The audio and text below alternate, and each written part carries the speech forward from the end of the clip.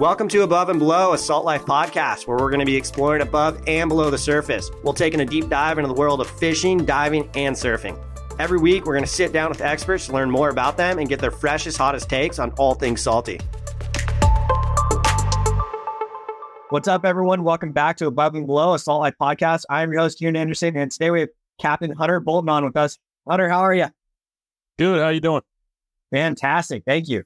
Dude, I've never talked to you. My first time ever getting introduced to you is online. It's so funny how this works. The podcast is so funny to me, but give us a little overview on yourself. I want to know about you, what you do, where you're from. Give us the rundown. So I'm a full-time charter captain in Beaufort, North Carolina, or really Atlantic Beach, North Carolina. I work out of Chasing Tails Outdoors, and then I do inshore and nearshore fishing full-time, and that's kind of the gist of it. Epic. Dude, we got to get all into that stuff, inshore and nearshore, because I just consider it offshore fishing here when I'm past like 10 miles. You know, I'm living in California, so it's a bit different from what you guys have over there, especially for the fish hatchery and everything. But so you're a charter captain, and that's what you do by trade. How long have you been doing that? I've been charter fishing only for a few years. I was a freshwater fishing guide before that.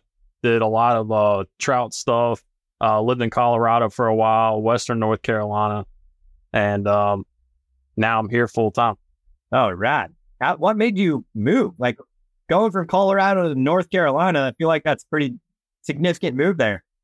Well, I'm from North Carolina originally, and grew up saltwater fishing. And I was there was a point in time where I was spending seasonal time fishing the saltwater and then fishing in the summers for trout, and just kind of started to enjoy the saltwater more and more, and decided to just make the move and go all in. How much of a difference is it going from saltwater fishing and chartering now saltwater fishing compared to maybe going to like Colorado and fishing for trout and steelhead and stuff like that? Like, I feel like there's such a difference between freshwater fishing and saltwater fishing that people don't recognize. It's crazy. There's a lot more decisions to make with saltwater fishing. There's a lot more things that can go wrong. Just you're working with a lot more. It's easier to make a mistake. It's easier to go to the wrong place. So you really got to have your ducks in a row. But a lot of it's the same, you know, creating conversation with people, making sure it's fun no matter what, and just trying to get out there, catch fish, enjoy the day. So it's all just pretty similar. I know, that is true. Talking to people and having a good time, right? That's what fishing's all about.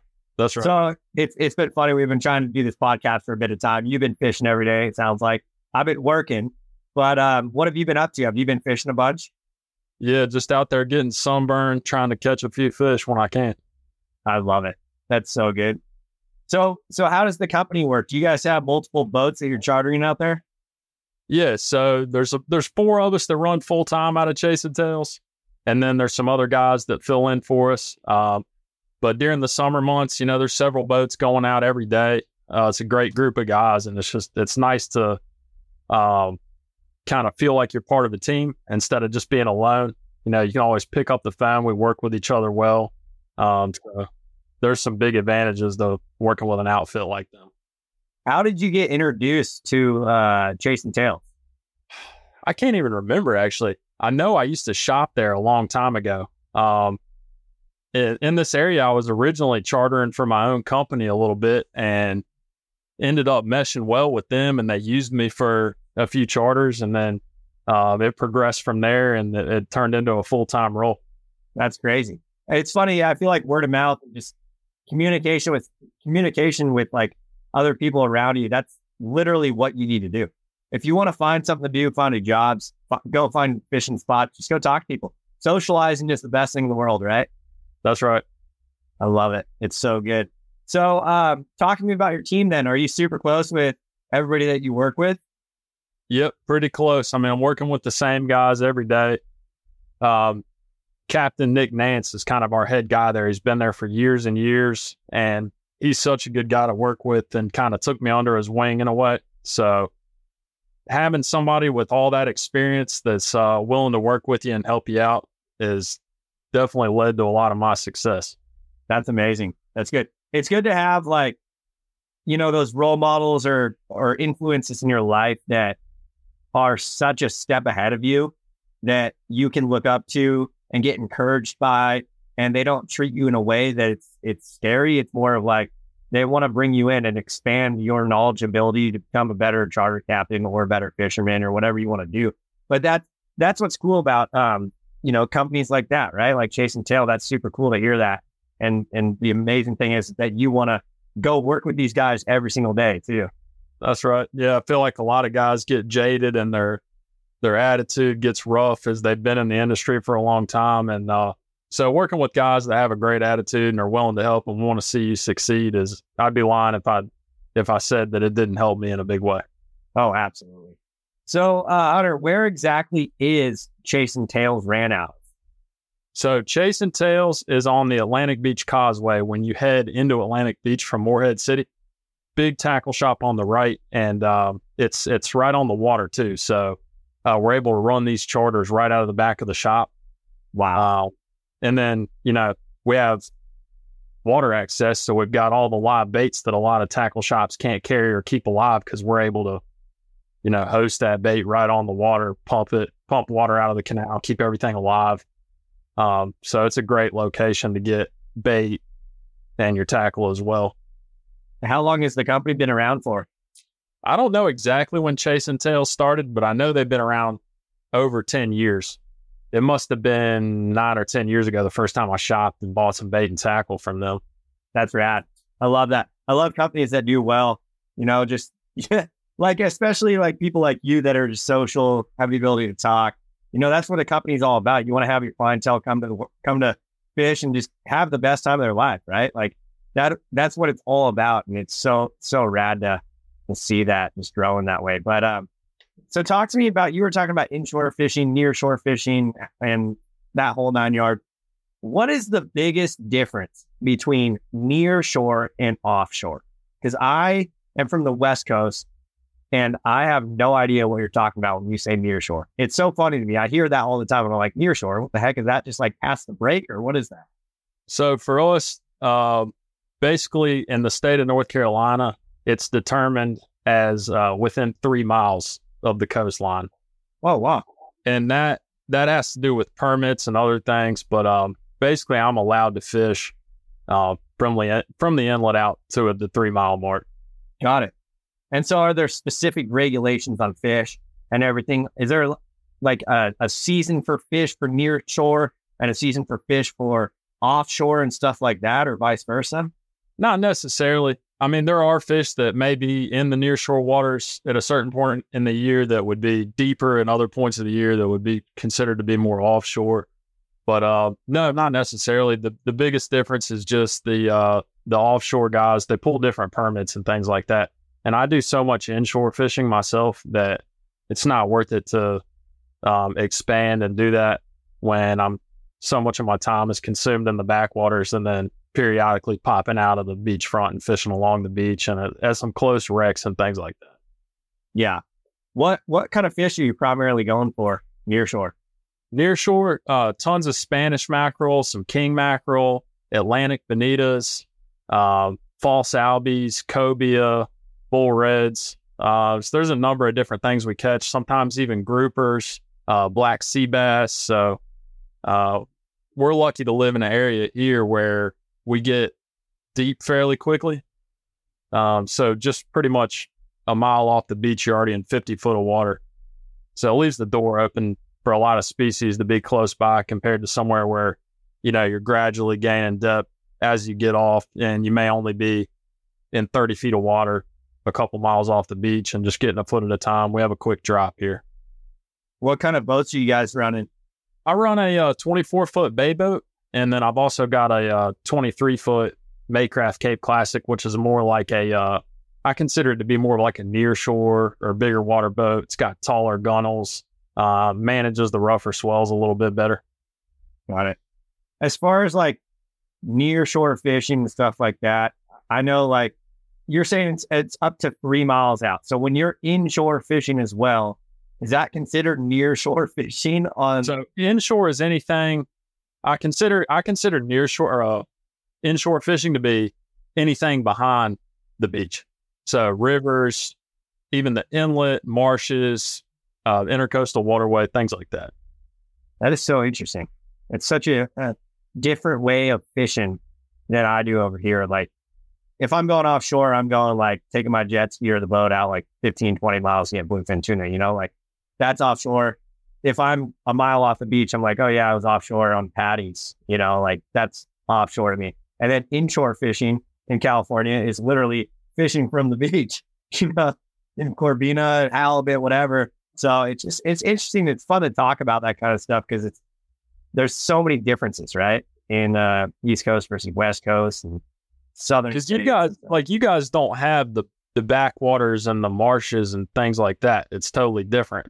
So what we have is we have lagoons and stuff, but there's not really a bunch of saltwater fish in there. It's more brackish water. And the fish that are in there, it's like the jetties. Like there's a wave called Pono jetties around me that I surf all the time. And halibut come into the lagoon over there and they hang out in the sandbar in there.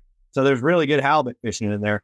But that's more we just call it, hey, we're going to go fish Pono jetties or Pono lagoon, like we don't say, oh, we're going inshore fishing because I've seen a lot of videos in YouTube and stuff of guys going spear fishing inshore in marshes and stuff for like whatever, like crazy fish. I'm like, what the heck? That's crazy. You guys are doing that on the East Coast.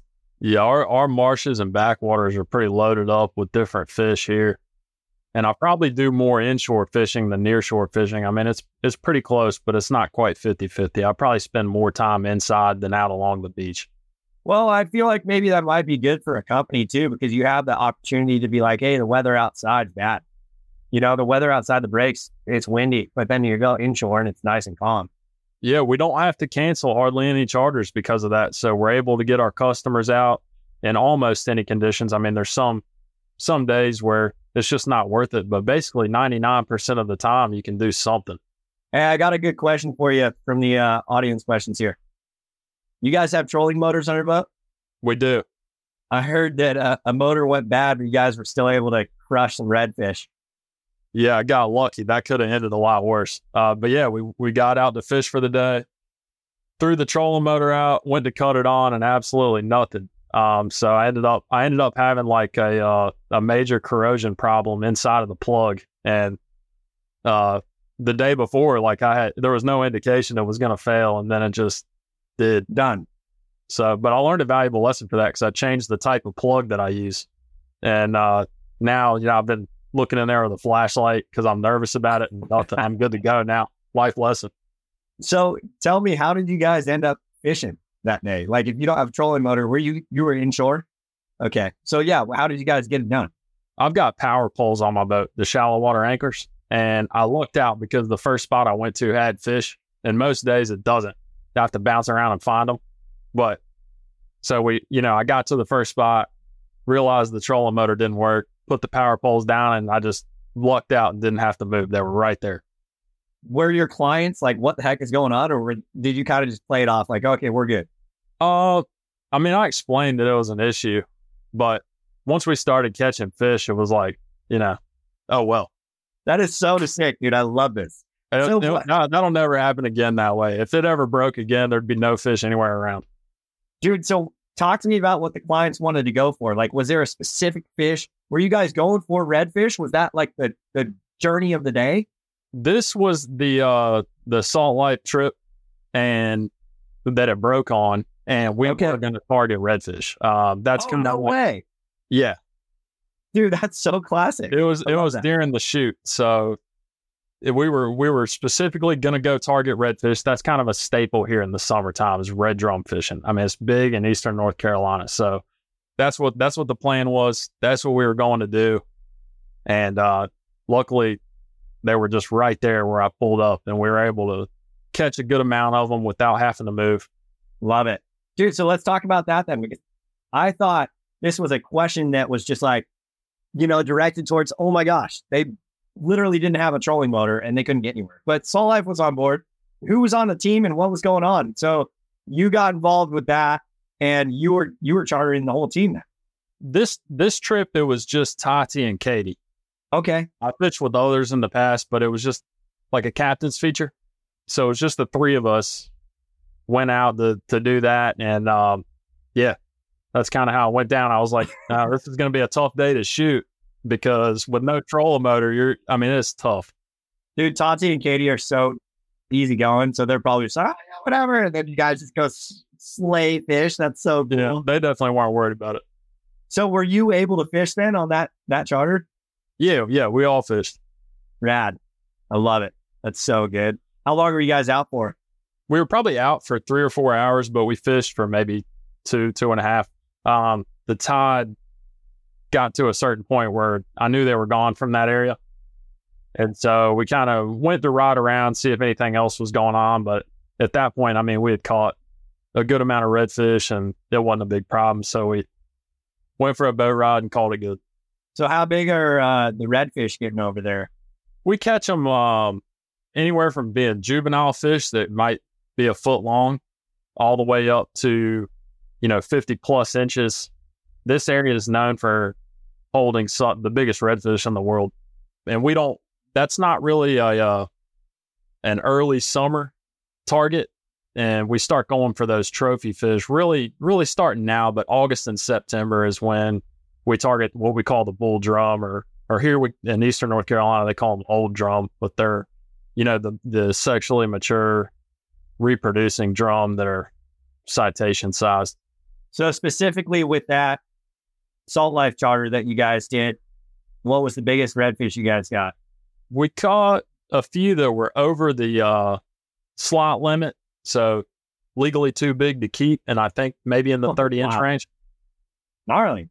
So those are actually my favorite size fish to catch. I enjoy the old drum, the really big ones, but I like the upper slot, which are the fish that are big but still legal to keep, and the ones just above that are just over keeping size. So when you're going for redfish and stuff, talk to me about your tackle. Like, what did you guys have on that trip? Were you specifically inshore? And when you go inshore, are you specifically only bringing tackle for inshore? Usually I've got all kinds of stuff in my bay boat because I don't know what the day is going to bring. Half the time I think I'm doing one thing and I end up doing something totally different. So I've got stuff that's in the boat ready to fish the ocean, as well as my backwater tackle just loaded down. But redfish tackle is pretty simple. In the summertime, we're fishing marsh flats, basically a foot to 2 foot of water. And you're fishing a lot of popping corks, which is just essentially a cork that makes noise. You can pop it, then it can draw a fish in to look at it. And they'll hear it and come in. And then you're running just a short leader under that with either live bait and artificial or maybe even some dead cut bait. Did the girls get a couple fish too themselves? Yeah, they both caught them. That's so rad. How long did it take them to reel in? They don't take too long. They pull some drag. They make a couple nice runs, but they just take a few minutes to reel in. Yeah, that's awesome. They were probably so stoked. Yeah, they liked it.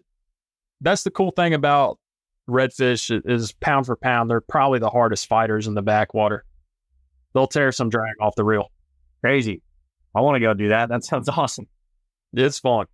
Because you're talking a foot or 2 foot deep. I mean, the draft of your boat's got to be pretty high up in the water. I've seen a lot of like those, they're almost like a stand-up paddle board with a motor on the back. Have you ever seen those? Push poles on the front and stuff?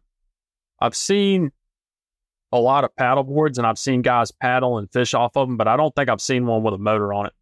Yeah, I saw one on YouTube. I've been so into the YouTube grind. I've been watching all the Salt Life videos and stuff and just getting all frothed up to go fishing. But I saw a video the other day and this guy it was literally like a paddle board, but it had a seat on it and it had a motor on the back and I was tripping out. I swear it was in like North Carolina or South Carolina. You could do some damage with a setup like that, I bet. Oh my gosh. He was slaying it. He was slaying it. He was so racked. Yeah, it was insane. Are there a lot of guys that spearfish over there? There's some offshore spearfishing, but I'd say compared to other areas like South Florida or places where you really think that they've got a lot of guys doing it, people out, it's just not quite as popular here. I mean, there's a certain amount of people doing it, but it's not something that most of my buddies are interested in or do. That's funny. It's such a big thing over here. I feel like spearfishing's huge over here. So, what was the biggest highlight of that charter? probably just being able to catch fish without a trolling motor. I mean, fishing marsh flats with no trolling motor, like, if you woke up in the morning and you knew it was broke, you wouldn't go. Yeah. I wouldn't go. But back in the old days, those guys used to fish with anchors and drift with the wind and current and things like that. But the younger crowd's not cut out for that. Those guys are built different. All right. Funny. So when you're in that shallow water, are you trimming your motor all the way up? Like, are you bringing your motor up on the back? Yeah, I've got it cut off and trimmed all the way up. And then, I've got my trolling motor trimmed up too. And I'm still smashing that thing into all kinds of stuff. I mean, it's rough on your boat. So you're really having to work with the tides and current changes and stuff like that. Look out for sandbars and whatever's underneath. Yeah. Yep. That's great. Yeah. There's a lot of oyster rocks and things like that. So you have to really be aware when you're navigating. You need to be familiar with the water and where you're going, because a lot of places where I'm fishing, I'm running through a couple miles of just a few feet of water to get there. So I'm running on plane at 50 plus miles an hour and 1.5 feet, 2 foot of water a lot of times. That's so gnarly. You guys should put jet drives on or something. That's crazy. Yeah, that wouldn't be a bad idea. Do you have any other highlights that charter you guys went on? Can't think of anything specific other than that. I mean, it was we had some just like a unique charter though. We got it done in one spot. I mean, they bit there for a couple hours. We got a nice variety of fish. We got some smaller ones, some keeper size fish, some overslot fish that were too big to keep, and did it all under those conditions. So that was nice. That's epic. You have any fishing trips coming up besides work? I don't have anything planned out this year. I'm so busy with charters that I can't even think about anything other than that right now. I'm just making it through the summer right now. I'd love to go somewhere and do some fishing this fall, but usually the fall season stays pretty jammed up here. That's our best fishing of the year, October, November, December. So should be steady, and then maybe I'll be able to do something in the winter if I'm lucky. You guys have a lot of people that come back like routinely and just come fish with you. We do. Yeah. I've been fortunate to already earn the repeat business of a lot of people just in the short amount of time I've been doing this. There's a lot of people that might have a vacation house in the area or get a referral from a friend, or guys that come in from some of the local cities, and when they get some vacation time, they like to go fish for a couple days, and we get a lot of return customers. That's rad. That's good. So for somebody that wants to come to a charter, I feel like what you just said is so correct. Like, trolling offshore is so boring. Flying kites for tuna is the most boring thing in the world. It's like, unless you see foamers of tuna and your casts and irons in the water and poppers and stuff, it's a different story. But with near shore and inshore fishing, from my experience of fishing rivers and fishing close to shore, you're able to actually use the tackle at all times, right? I mean, you're working to get those fish, and when you get those fish on, it's rewarding, right? When you've got somebody, even though they're a customer and you're the one taking them to the fish, they're doing a lot more to earn their fish by casting, catching that fish versus sitting there while you troll them and they pick up the rod and reel the fish in. So I think it feels more hard earned for them too. And they're learning, right? I mean, do you have a lot of customers that have like barely fished at all and they come to a charter? Yeah, I'd say over half the people I take out are pretty green and don't know a whole lot. And I think they all walk away learning a lot. I mean, I always learn something every day. And so I know they do. Yeah, to me, that's like the coolest part, because you get to give back to the community, right? And like teach people stuff. And they maybe have never casted a rod in their whole entire life. And you're just saying, hey, this is how you do it. We're going to use this for this fish, and look at the watercolor. This is the lure we're going to use, or the bait we're going to use, whatever. And like, those little things click with people, right? And they go with them for the rest of their lives. So that's what's cool about, specifically for you, running a charter. I mean, that's crazy. It's very rewarding to see somebody progress, and especially kids, just seeing how excited they get when they're able to figure it out. And, they're grinding for that bite for a little while. I think they start doubting what's going on. And then next thing you know, they've got a nice fish on, and you can see the excitement all over their face. So, dude, this is super awesome. I love talking about the experiences that Salt Life gets to go and do with charter businesses, because the whole podcast is the charter series. And I'm actually going on one in next month. And I'm excited to go do it. It's going to be close to home, like an hour away. And we're going to go for some offshore fishing. And then I'm going to do a podcast on that. I wish I was able to come to every single one of these and be experiencing that, because it would be more fun to be able to like talk to you about these stories and live in that moment and then come talk to you. But it's so fun for me to talk to you guys about this stuff, because I'm learning a lot about different types of fishing in different types of places and the stories that people get to tell. And that's what fishing is all about, right? We get to talk about stories and bring fishing to other people. Yeah, you'll have to tag along sometime. I think I've got the Salt Life crew back here in early October for a few days. And always looking forward to that. It's a fun group. Awesome. That's going to be awesome. I love that. Salt Life's always a fun crew to hang out with. They're good. So do you guys have social media? Chasing Tails Outdoors is the primary social media for the charter company I work for. And then I've got my own account too, but it's, I seldomly use it. I'm not big into social media posts, or I don't know. I know it's important now and it can help you gain some traction, but I've just never really taken to it or really pushed it. That's what makes you a good social person, right? That's right. You get to actually talk to people in real life. That's good. That's right. I don't have anything against it. I just haven't put any effort into building it up. But yeah, I've got an Instagram account. It's Captain Hunter Bolton. Nice. I love it. Well, everybody go follow that. And Hunter, thank you so much for coming on. Absolutely. Great talking to you. Great talking to you too. We'll catch you guys next time on Above and Below, a Salt Life podcast. Thanks, Hunter. Have a great day. Thanks for listening in to Above and Below, a Salt Life podcast. Make sure to follow us on Instagram at Real Salt Life. If you've enjoyed this episode, rate and review us on Apple or Spotify or wherever you listen to your podcast to help spread the word. And remember, stay salty.